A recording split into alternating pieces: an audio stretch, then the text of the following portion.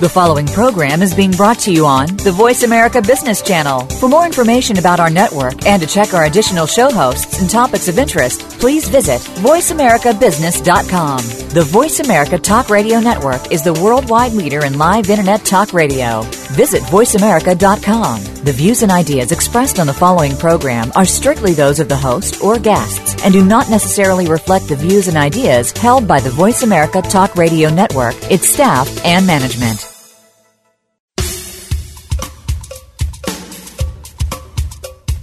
Good morning, and thank you for joining host Cheryl Esposito for an intriguing hour of leading conversations. Each week, Cheryl brings together big thinkers to the Voice America Business Channel. Now here's your host, Cheryl Esposito.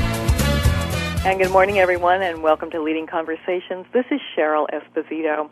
Today we are very fortunate to have our guest, Michael Strong, with us. Michael is a pioneer in innovative education models, and he is the author of a new book, Be the Solution, How Entrepreneurs and Conscious Capitalists Can Solve All the World's Problems. Quite a claim there. And he's also co-founder of an organization called Flow Incorporated. And we're going to have him talk a bit about that and how it's related to the entrepreneurial spirit. So, Michael, welcome to the show. Thank you. It's nice to be here, Cheryl. It's great to have you here today. So tell me, the last time we spoke, you were in Senegal. Now, Yes. Today, where are you today? I'm in San Francisco, California. Oh, well, you're right down the street. All right. Indeed. So later, I would like you to actually tell us a little bit about your situation in Senegal, kind of what you're working on there. It sounds fascinating. Before we get into that, though, let's talk about you and kind of how you got to where you are today. I learned as I was, preparing for this show that you were very connected to innovative education models. You really, at a very early age, started looking at a different way that education could be successful. What got you interested in the whole education perspective, and what took you to that? The simplest way to introduce that is the fact that I absolutely love learning and I absolutely hate school. So I'm one of those educators who is actually to destroy school as we know it, if I want to be a little bit provocative. No, when I was in high school, my junior year of high school, I had a philosophy class where we read books and talked about them. And it was just so much fun that I couldn't believe that I had never done this before.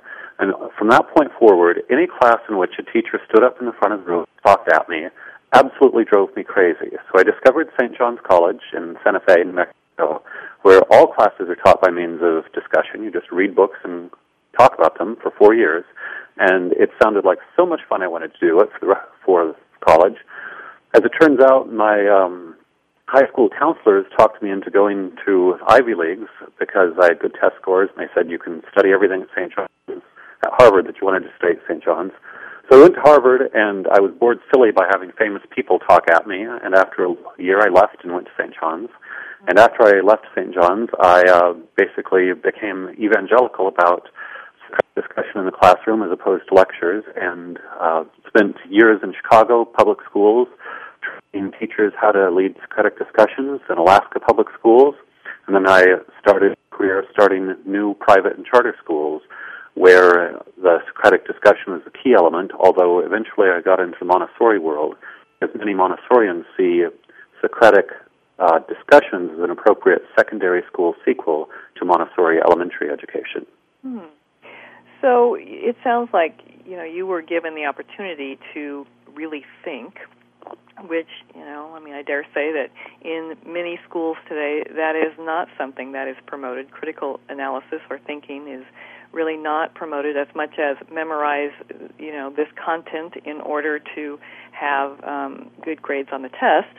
And, I wonder about how well that was received in the work that you have done.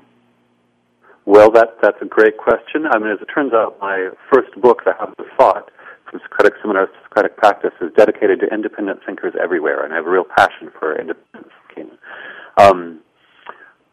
One of the things that I say when I work with kids in school is that the only time I've been as bored in school as an adult is when I go to the DMV and wait in line or something. Other than that, life is exciting, real, dynamic. And for me, thinking about ideas is exciting, real, dynamic. And often students find that. So the students tend to love it. That said, I've had some parents react very negatively. I was in a public school in Alaska, Soldotna, I believe, where a mother came and said to me that your questions cause confusion. Confusion comes from Satan. Therefore, what you're doing is satanic, and I'm going to make sure you get kicked out of the public schools. And indeed, she was successful at that. At the time, I tried to argue with her on a kind of professional level, and I said, well, in the 21st century, people will need critical thinking skills for their jobs. And she responded by saying, I am a housewife. I don't need critical thinking skills. My husband works on an oil platform. He doesn't need critical thinking skills. So I'm going to get rid of you. So, there are people out there who really don't want to have anything to do with critical thinking. But fortunately, there are also many people who do. And so one of the reasons I moved from public schools to private schools is that in a public school, 2 or 3 aggressive parents can kill a program, even if you spent 5 or 10 years implementing it. Sure. Whereas in a private school, you can attract, or a charter school, you can attract families who really want their children to think critically. And you can do a better, deeper program, and you don't have to, be attacked all the time. So could I assume that, given that is your perspective on education, and you really want people to think for themselves, that you carry that over into your belief around the workplace and corporations and how people do business? Absolutely. I mean, actually, just a little anecdote there. One of the things that students sometimes said when I got them to think for themselves, and they were very aware that what I was doing, they'd say, you're making us think. And, if we start thinking, then who's going to dig ditches and, fix toilets and so forth? And I said, in the real world, actually, there are all sorts of jobs where it's important to think for yourself. And, when I was in college, I waited tables in a number of different kinds of restaurants. And I found, in fact, that even as a waiter or a dishwasher even, there were some restaurants where they really much wanted me to take initiative, think for myself, figure out problems. And there were other restaurants where, in fact, it was very hierarchical. They wanted me to do things exactly as I was told, and if I didn't submit, they would fire me. And so I think, some people think, maybe at Google you will have people that think for themselves, but we do need kind of passive, obedient people in other kinds of jobs. Well, maybe, but in my experience, any kind of job can benefit from having independent thinkers who take initiative. And I think over time we're going to see more and more employers who seek out those kind of employees, and those are going to be the best jobs, no matter what sector of the economy they're in. Yeah, that's a really good point. Your book, Be the Solution, How Entrepreneurs and Conscious Capitalists Can Solve All the World's Problems. I haven't read the book, but I would guess that there's a lot of around critical thinking in there. But tell me what you mean by conscious capitalists. Sure. I mean, John Mackey, CEO of Whole Foods, who's the co-founder of Flow, really leads that side of what we do because, of course, he's a practicing conscious capitalist. And so the distinction is there's one, to some extent, partially myth, partially true version of business where it's simply a mechanical profit-maximizing machine, and you take MBAs who have been trained to maximize quarterly returns, and they crank their numbers and do whatever it takes to make that happen, and nobody is thinking about the big picture. Nobody is thinking about moral issues. Nobody is thinking about a deeper purpose. John and I and the other people in this movement, we're developing a movement around conscious capitalism. We've had a conference last fall. We're having another one next week, and we'll have another one coming fall. The conscious capitalist movement is all about people who, just as in our personal lives, we want to be conscious rather than acting out of blind impulse, so too in our professional lives as business people, we want to be conscious and thinking about what is our deeper purpose, how do we care for the stakeholders in the system, how can we act as a steward leader rather than an egotistical maniac. Many of the principles that the consciousness movement has brought to everyday life in terms of mindfulness and empathy and really being aware of the consequences of our actions, we're saying all of these perspectives can be carried over into business, should be carried over into business, and business will be a much more positive influence on the world, as well as a lot more enjoyable as we develop more conscious businesses. Mm.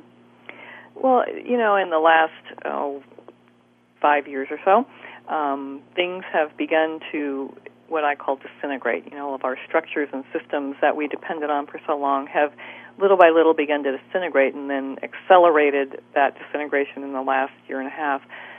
When you see the economic system being so prime for change, because that is what I see is happening right now. People are saying, well, if this hasn't worked, what will? What do you think is going to get us out of this? Is it the conscious capitalism? Well, and it's a complex issue. And just to start with, I'm less inclined. I certainly understand that we've had a crisis and a collapse, but I also think there's long-term continuity. And so one of the things I always get people to focus on is long-term rather than short-term. Everything I think that we want to do consciously is long-term. And in terms of that, I would say that the role of meaning and purpose has been steadily growing in people's lives for 40 years now. I'm a great believer, as is John, in Maslow's hierarchy, and so as our basic needs for food, shelter, security, and emotional validation gradually become more and more satisfied, more and more of us are going to look for meaning and purpose as actualization is the point of our lives. And you can see the green purchasing movement, the green consumer movement, which has been growing for 20, 25, 30 years now as part of that. The social entrepreneurship movement has been growing for a long time. Despite the ups and downs of the economy, and yes, we've had a collapse, but I think we're going to keep having collapses every once in a while.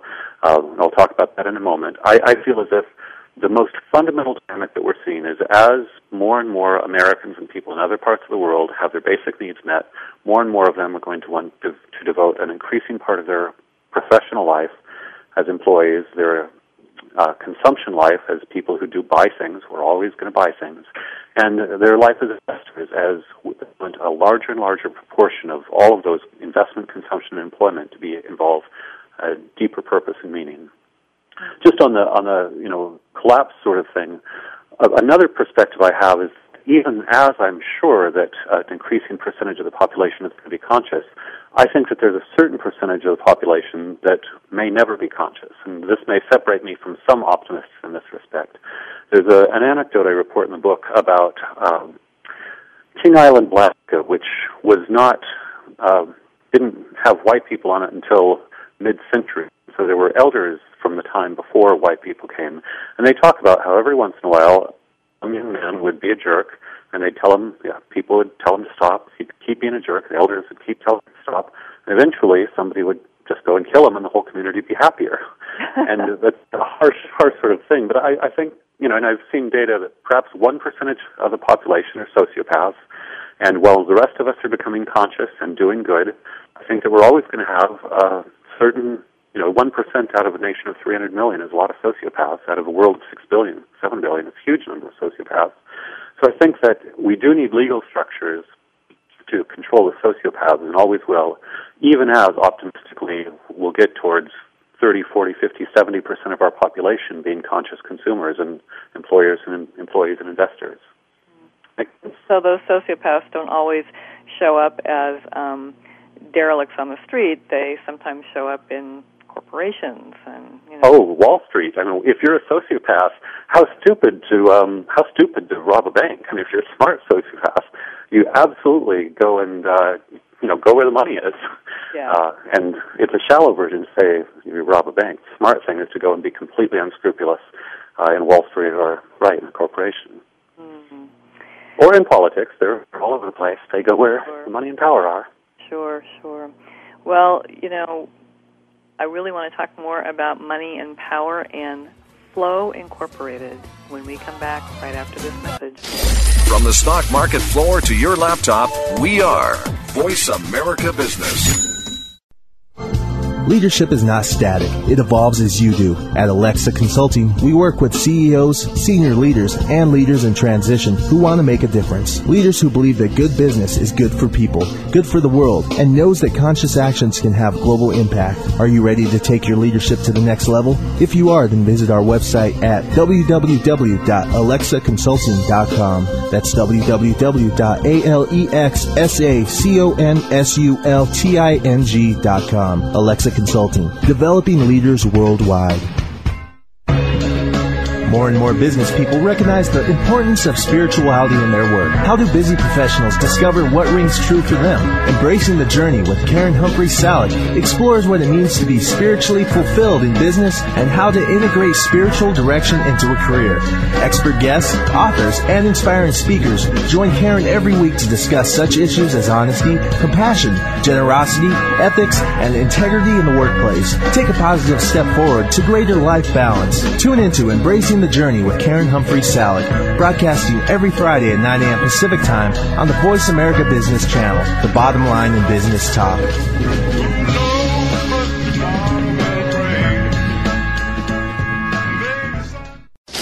From the stock market floor to your laptop, we are Voice America Business. We appreciate you joining our leading conversations today. Now back to your host, Cheryl. And welcome back to Leading Conversations. We're speaking with Michael Strong today, co-founder of Flow Incorporated. Now, let's talk a little bit about Flow, Michael. You co-founded this organization with John Mackey, who many people know as the CEO and co-founder of Whole Foods Incorporated. And how do you know, John? You guys, I know, are really close friends and colleagues. Where did your relationship begin?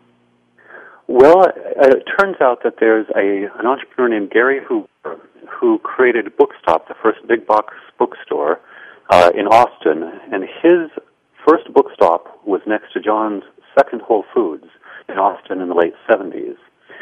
Gary and I had met because we both had an interest in Chicago economics and education and developed a friendship. And at one point, Gary and I were talking about education projects, and he said that he wanted to create a target of education. He likes, high quality, low price for the masses. And I said, well, I wanted to create the Whole Foods of education, kind of innovative, cultural, creative, high-end education.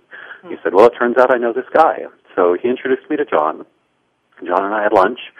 And quickly, John and I discovered that on the one hand, we were both very much, as it were, idealists from the 60s. John's a bit older than I am, so he really is. I'm a bit younger, so I don't quite qualify.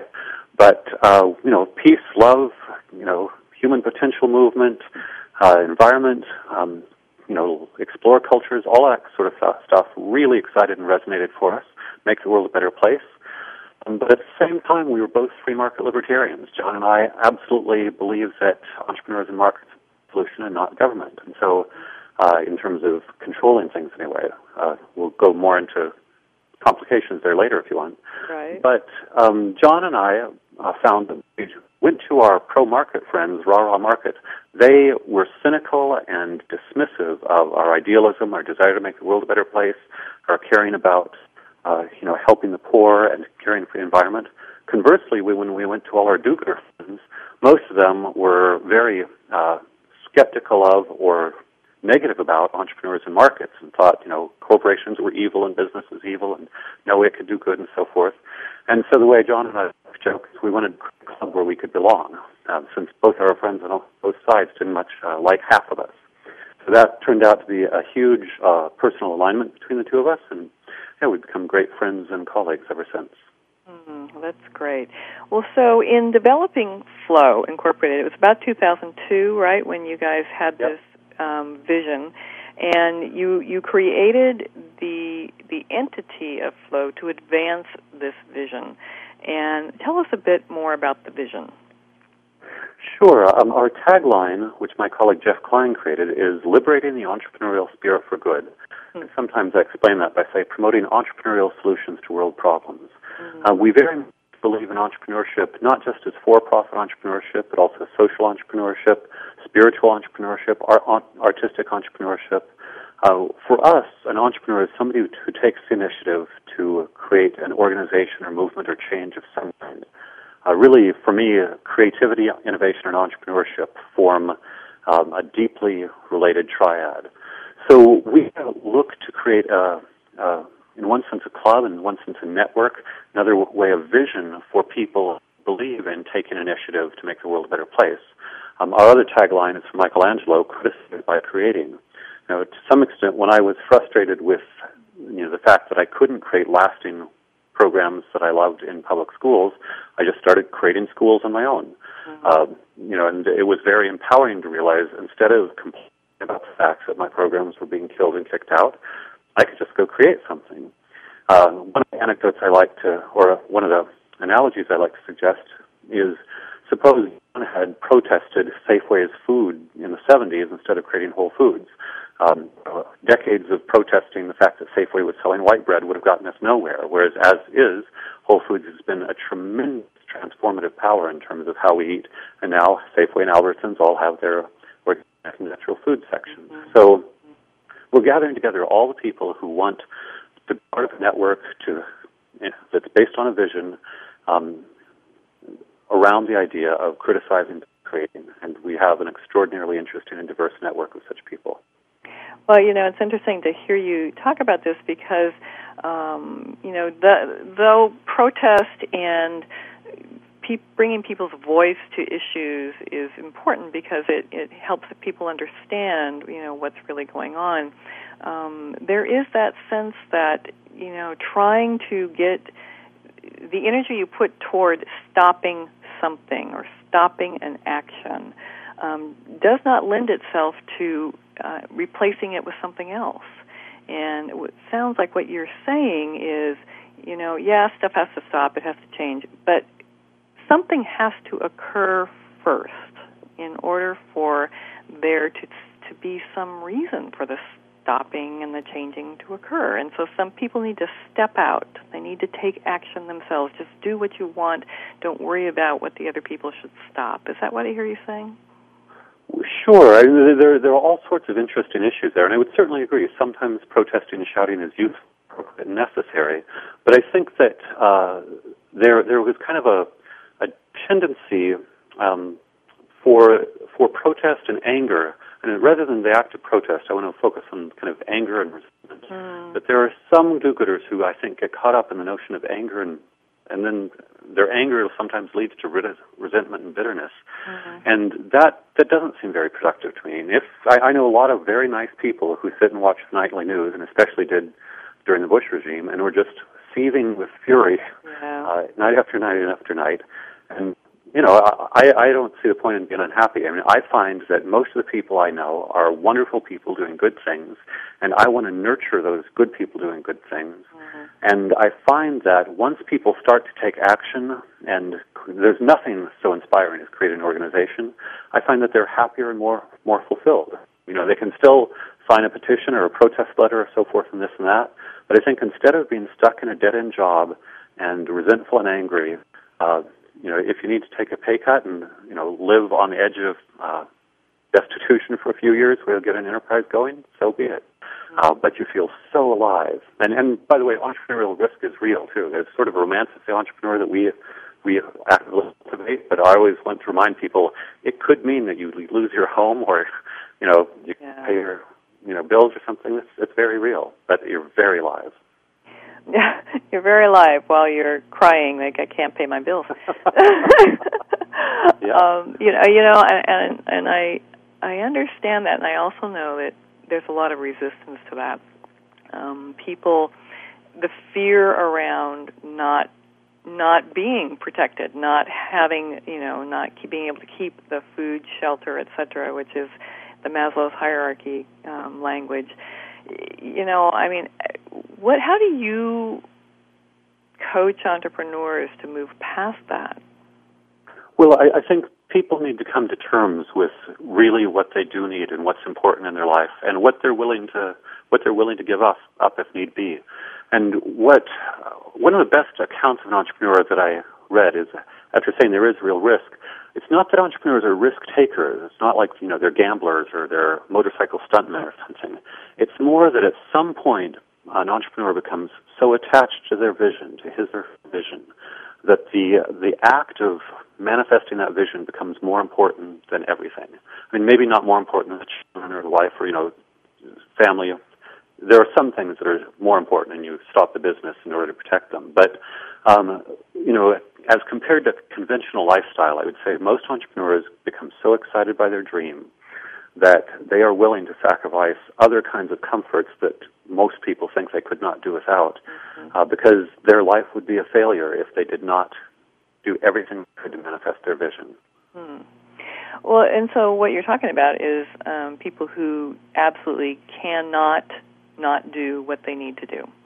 Exactly. Yeah. Exactly. I mean, Carl Jung said that if we do not manifest our vision, life is wasted. And our essence, not our vision, our essence. If we do not manifest our essence, life is wasted. I think entrepreneurs are people who there's something that they've touched their essence, and their essence is something that one needs to give birth to it in the real world. And once you know what you need to give birth to, you can't even stop it. You just have to do it. Well, do you believe that somebody who has an entrepreneurial spirit could work inside of a corporation and, Well, sure. There are corporations that allow for entrepreneurs, and, sometimes there are people within organizations that say, I have this idea, I want the freedom to do this, I'm willing to take responsibility for doing it. If it fails, I'm willing to, take the consequences. And I think more and more organizations are creating space for entrepreneurs. So I do think that boundary is far more fluid than one usually expects. And for us, really it is that act of creation. And again, it can also be nonprofit or, even when social life. I think of somebody who introduces a new social norm as a very different kind of, social norm entrepreneur, where suppose, all of your friends think that they have to go out and get stinking drunk on a Friday night, and you say, how about, let's spend an evening talking together. You can have wine or whatever, but, any sort of take initiative to change things is what we see as a fundamental entrepreneurial spirit. So give us an example of an entrepreneur who you have great admiration for that people may recognize their name. Well, a good example that's different from John Mackey, of course, would be Kip Tyndall, who is the CEO of the Container Store. Kip, as it turns out, Kip and John were roommates at UT Austin in the 1970s for a brief period, and then they separated and, were completely unaware of each other until they both popped up as CEOs of major companies. And Kip is just one of the nicest, most mild-mannered fellows you'd ever meet. I think, even I, for some time, had this sort of notion that CEOs of corporations are probably, egotistical and full of themselves and so forth. But Kip is just a nice guy, and he clearly cares about people. He cares about doing the right thing. A little bit of a Boy Scout in him who, I'm sure he's very honest and dots his I's and crosses his T's. But, he happened to love organization. And for somebody who loves organization, how natural is it to create a store that helps people organize their lives? And so in a way, things like Apple computers and Whole Foods are very glamorous in a certain sense, and, Richard Branson, very glamorous. There's a way in which, I, as somebody who's not very organized myself, I have great appreciation for those human beings for whom organization is natural. And so I love the notion that this guy who loves organization, just a modest, decent human being, says, let's share this with the world, and voila, he becomes the CEO of a great company that's been on the Fortune list of 100 best companies to work for every year since the inception of that list. Yeah.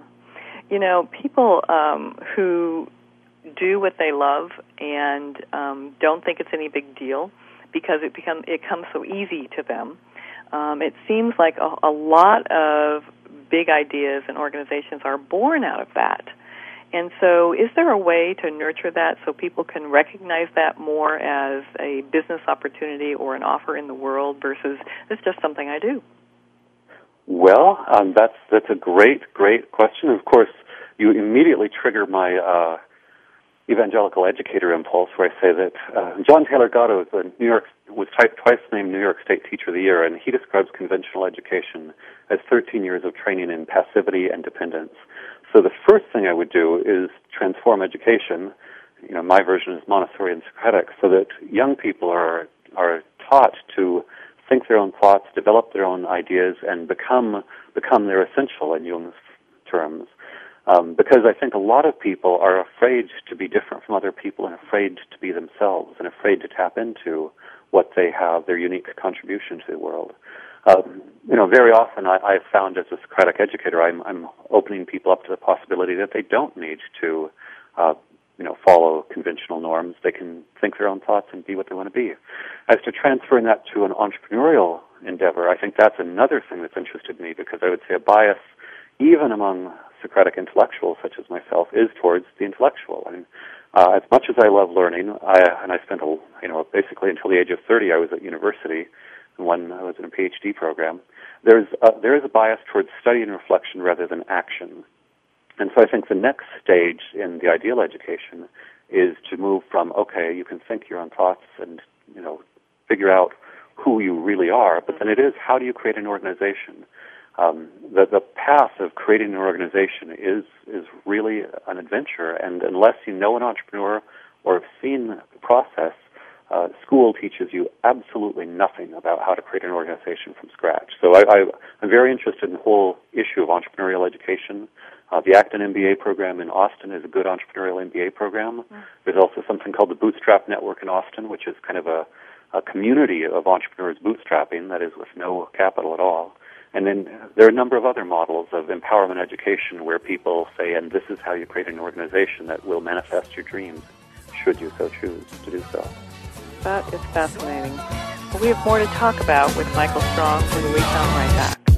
The Internet's only all-business and financial radio network, Voice America Business.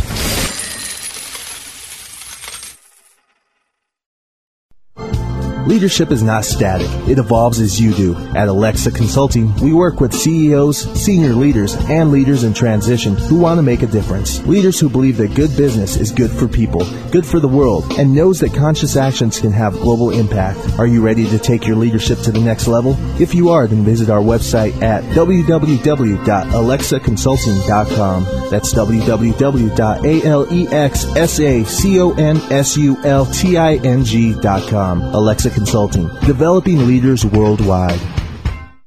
Hey, Dad. What? I can't get the ketchup bottle open. Here, let me try. Here you go. Thanks.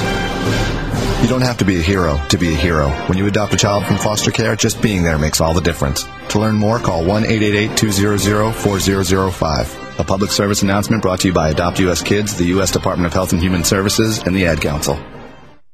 The economy and financial markets continue to expand in both their size and complexity, but being able to anticipate changes in the markets for housing, jobs, and financial assets remains a crucial ingredient to our financial well-being. On The Economy and the Markets, with economist, investment strategist, portfolio manager, and host Doug Cliggott utilizes his 25 years of experience with that of his highly informed guests to provide clear, reasoned explanations of current events. To navigate the markets that influence our lives every day of the week, tune into The Economy and the Markets with Doug Cliggott, broadcasting each Thursday at 1 p.m. Pacific, 4 p.m. Eastern on the Voice America Business Channel. The Economy and the Markets. Clear thoughts in a complex world.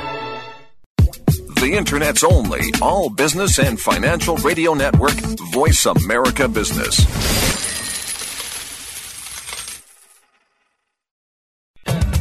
We appreciate you joining our leading conversations today. Now back to your host, Cheryl.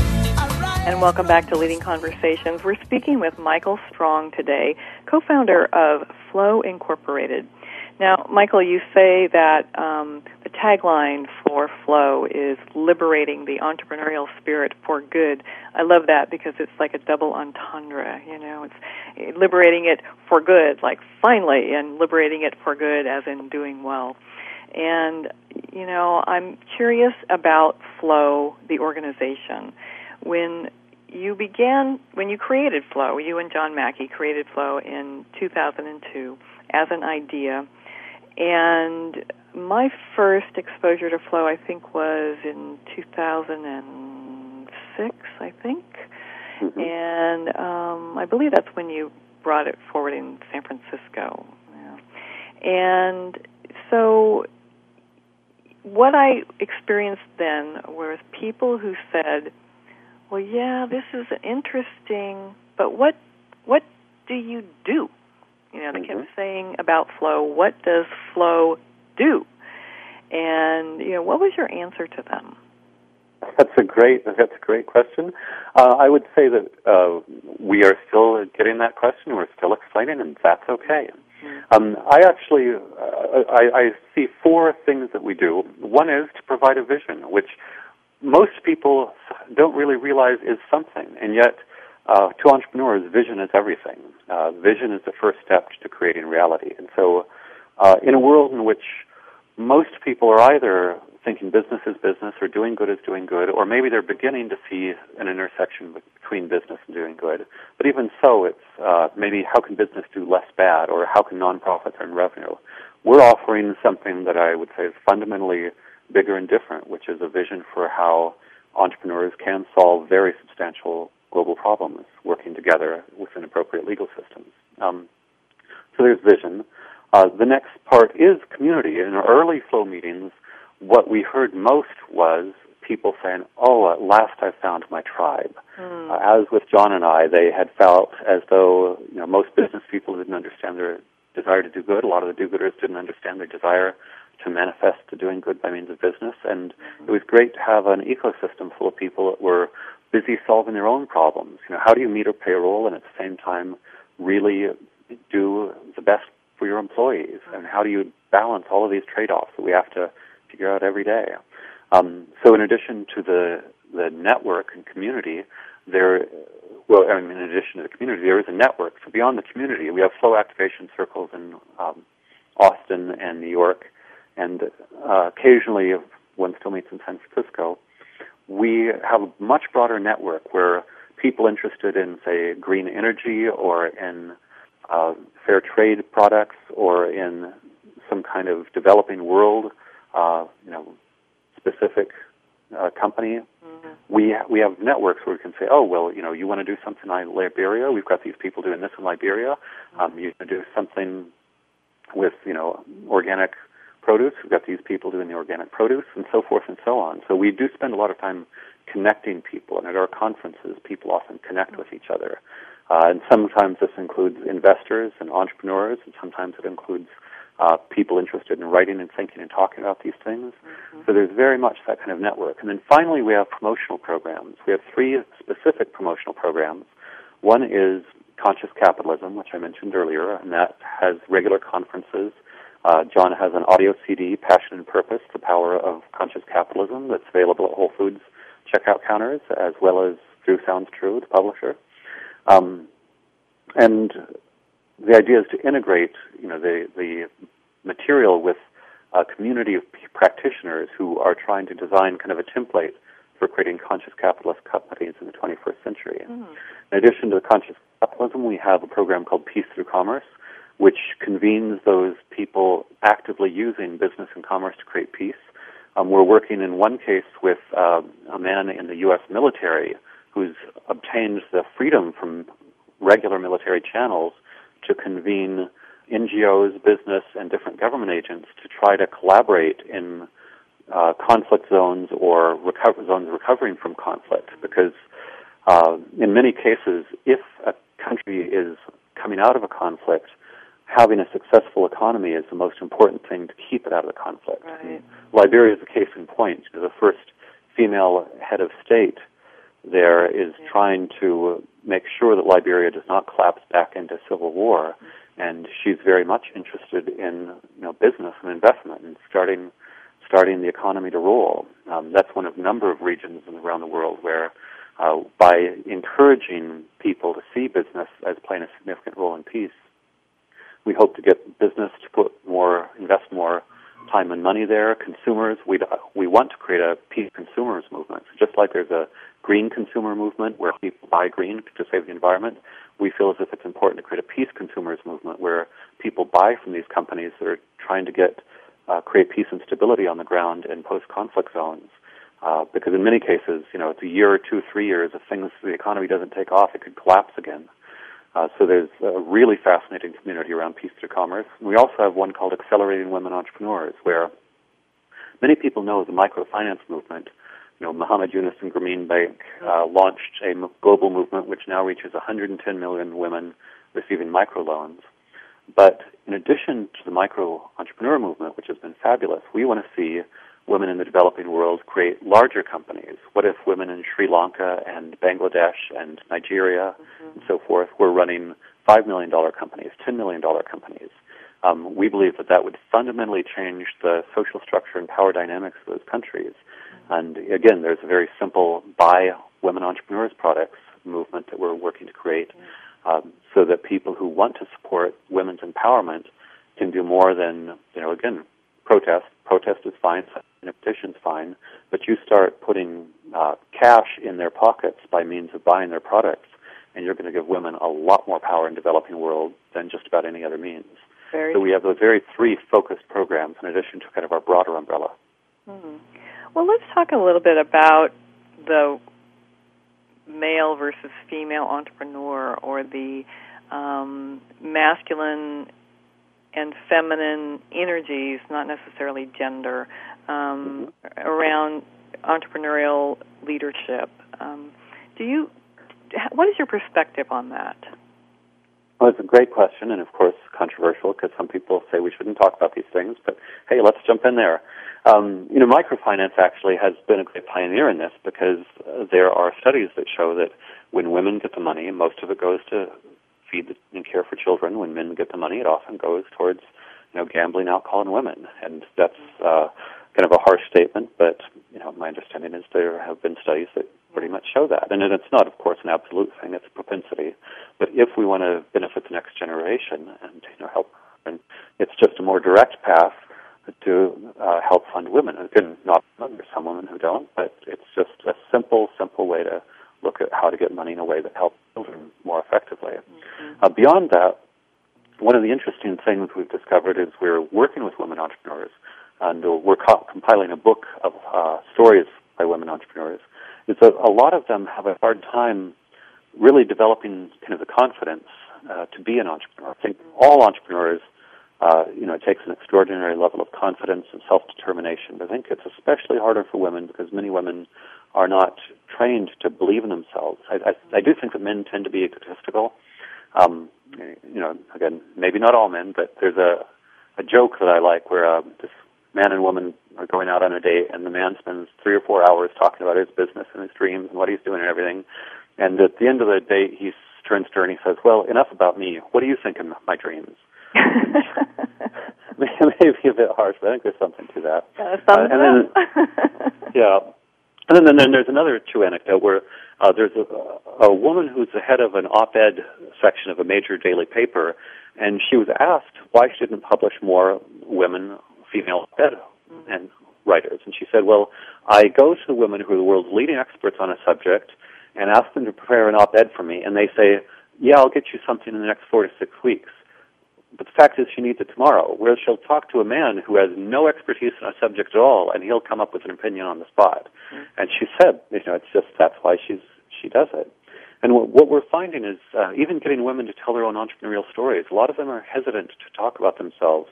So one of the things that's interesting to us in terms of liberating the entrepreneurial spirit for good is that perhaps it's easier to liberate male entrepreneurial spirits, for good, maybe a different issue, but in some sense, whereas women maybe need a little bit more cultivation.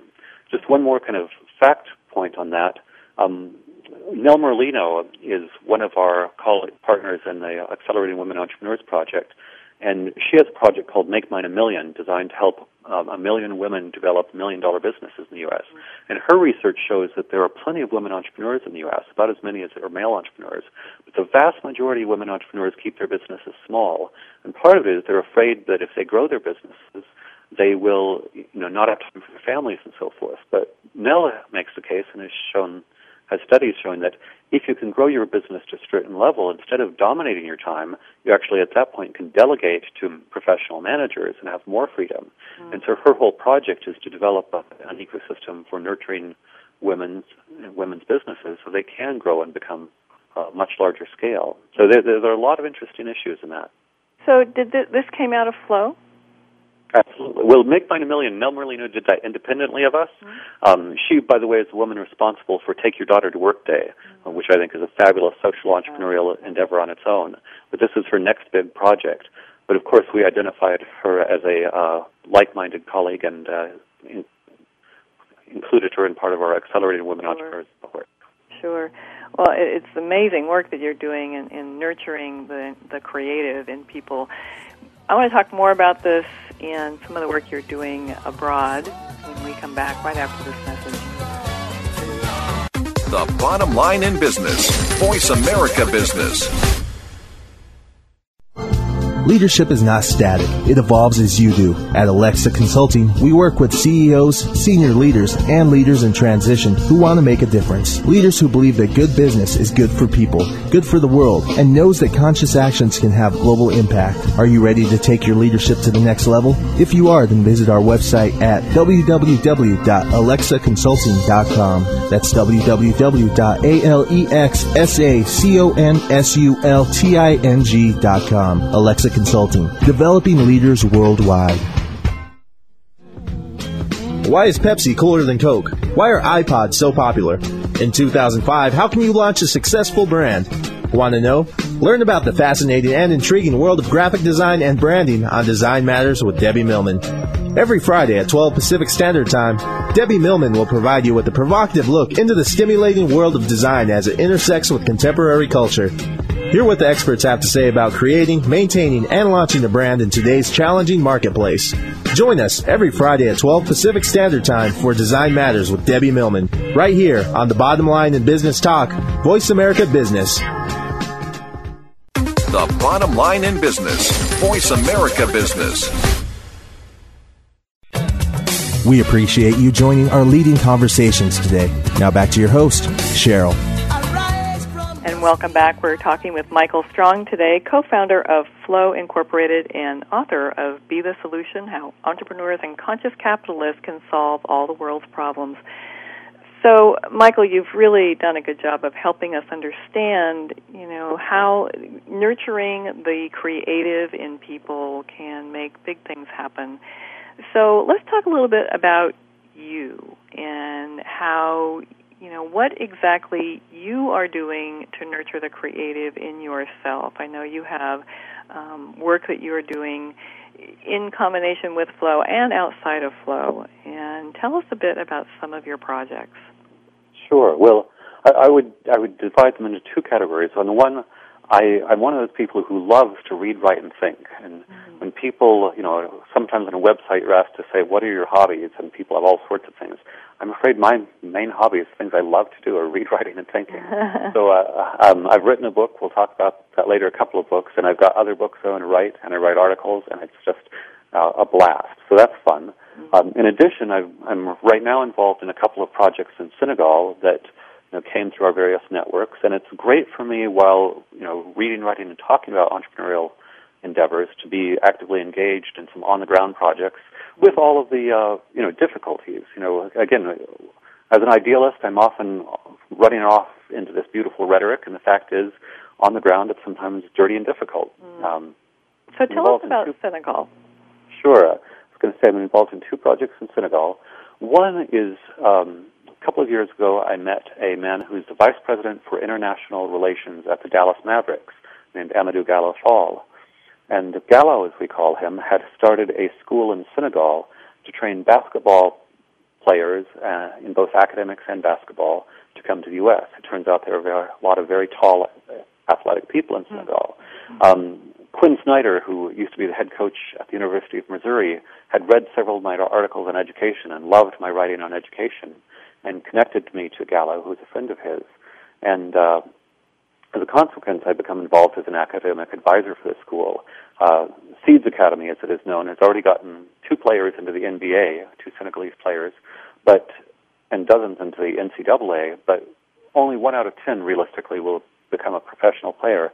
The other 9 out of 10 need to come to the U.S. and get a great education so that they can go back to Senegal and really help develop the economy there and create jobs and success. So my job with respect to that school is to really create a world-class educational institution while also developing world-class basketball players.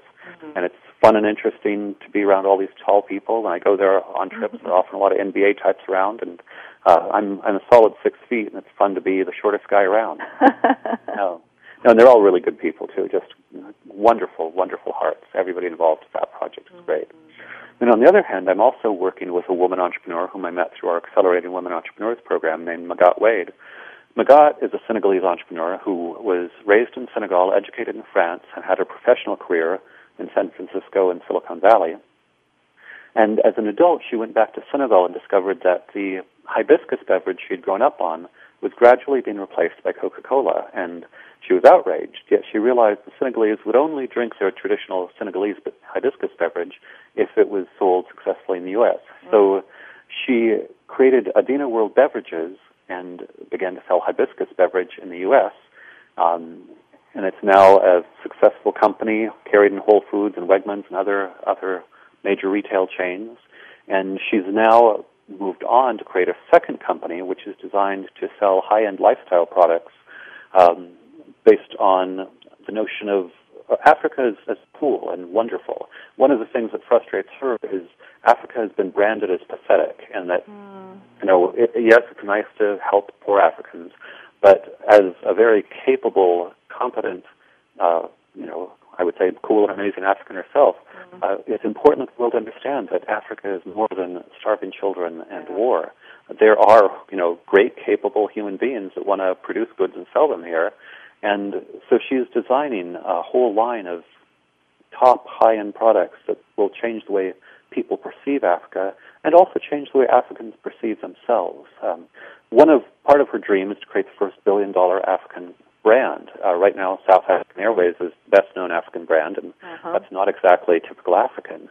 And it's kind of interesting to think about entrepreneurship doing good not merely by means of helping people. A lot of times when Mackey presents her new company, people say, well, but are you digging wells or something? And she has to explain this is not about digging a well for poor people. Yes, that's a good thing. It's a great thing. But there are other things that these people need, and a sense of being involved at a pure level in global culture is one of those. So it's really exciting to get to know, Senegalese culture and how that can contribute at the very highest levels to global culture. Part of that vision is, if you Google contemporary Asian design, you'll see a lot of elegant, beautiful things. And as someone who lives in the Bay Area, there are great contemporary Asian restaurants, contemporary Asian art, contemporary Asian fashion, etc. We're not quite in the same place with contemporary African, but Mackey's going to make that happen. So it's interesting to be involved both on the basketball academic side and within kind of culture, fashion, design side, getting to know all sorts of things about Senegal in a very intimate, upfront way. Well, I wonder about when someone like that who is so visionary and has the skills and has the confidence to ask for what she needs and collaborate with people to make things happen, those are skills that not everybody has. And, she may have access that many folks don't have. And so, how do you propose that people develop that in themselves? Well, that is an interesting issue, which in some ways goes back to the issue of entrepreneurial education. That said, I'm going to give a little interesting anecdote about Mackey, which I think is telling. There is a sense in which I think there's a propensity for us to think of people in countries as oppressed and passive and so forth. One of the stories that I love that Mackey tells about her childhood is she was a sort of young girl at the age of 6, 7, 8, 9, where every day she would go out and all the boys in the neighborhood would be waiting out for her in the yard to go and play, and she would lead them on hunting expeditions and fishing expeditions and capturing sheep and hiding and digging and tunneling, and basically she was the tomboy who told all the little boys what to do all the time. And I'm sure we've all known a girl who happened to do that here or there, and I love the thought that there's this young Senegalese girl who's telling the boys what to do and leading them on the hunting and fishing expeditions, and she grows up to be an entrepreneur, creating multi-million-dollar companies, As much as I love entrepreneurial education, I think there's something to be said, too, for just somebody who has that in them. That said, Mackey will admit that coming to Silicon Valley really sort of ignited her, that seeing real people create, she was in the heart of Silicon Valley in the late 90s, at the boom, and she saw all these companies being created out of nothing. She saw Google when it looked like it might fail, and that kind of gives you a sense that it's not just about leading the boys to play. It's, hey, let's take this energy and create a real company out of it. Right. Well, I want to talk about your book. We have just a couple minutes left. You have the belief that doing business and doing good, don't have to be separate, that it can be one and the same. And you've written in your book that, because we spoke earlier about how because people are looking for meaning and purpose, that, now's the time. So tell us a little bit more about what the message you want people to take away from your book. Sure. And the book, Be the Solution, How Entrepreneurs and Conscious Capitalists Can Solve the World's Problems, is mostly by me. There are chapters by Muhammad Yunus, the Grameen Bank founder and 2006 Nobel Peace Prize winner. There's a couple of chapters by John Mackey of Whole Foods, chapter by Hernando de Soto, the co-chair of the U.S. Commission on Legal Empowerment of the Poor, and a number of chapters by other people. The idea is to create a really diverse set of perspectives on how entrepreneurs and conscious capitalists really can solve problems. Part of this is giving people a much broader sense of what an entrepreneur is, and I've tried to do that in this radio interview. Part of it that we haven't gotten into in this context is how the legal system determines which entrepreneurial options are possible and how to shift the legal systems around so that we can have more positive entrepreneurship. Just a super simple example of that is a green tax shift, where insofar as at present we tax employment and savings and investment, we are encouraging people not to create jobs, not to save, and not to invest. If instead we taxed pollution, then we would be encouraging people to tax pollution to pollute less, but to create more jobs, invest more, and save more. One famous example of that is Al Gore had proposed, based on an idea by the economist Bernie Monk, to exchange all payroll taxes for carbon taxes. Mm-hmm. So instead of paying Social Security and so forth, we would tax carbon and completely eliminate payroll taxes. That would allow us to create a lot more jobs while at the same time reducing our dependence on oil and carbon emissions. So that's the sense in which when we say entrepreneurs can solve all problems, it doesn't mean, given our present legal systems, we want people to think creatively about how do we tweak the rules around so we can solve more problems faster as entrepreneurs. Well, there's an awful lot of opportunity for things to change, and we certainly are in a transformative moment in our history, and you're doing your part, Michael. Thanks so much for being here today.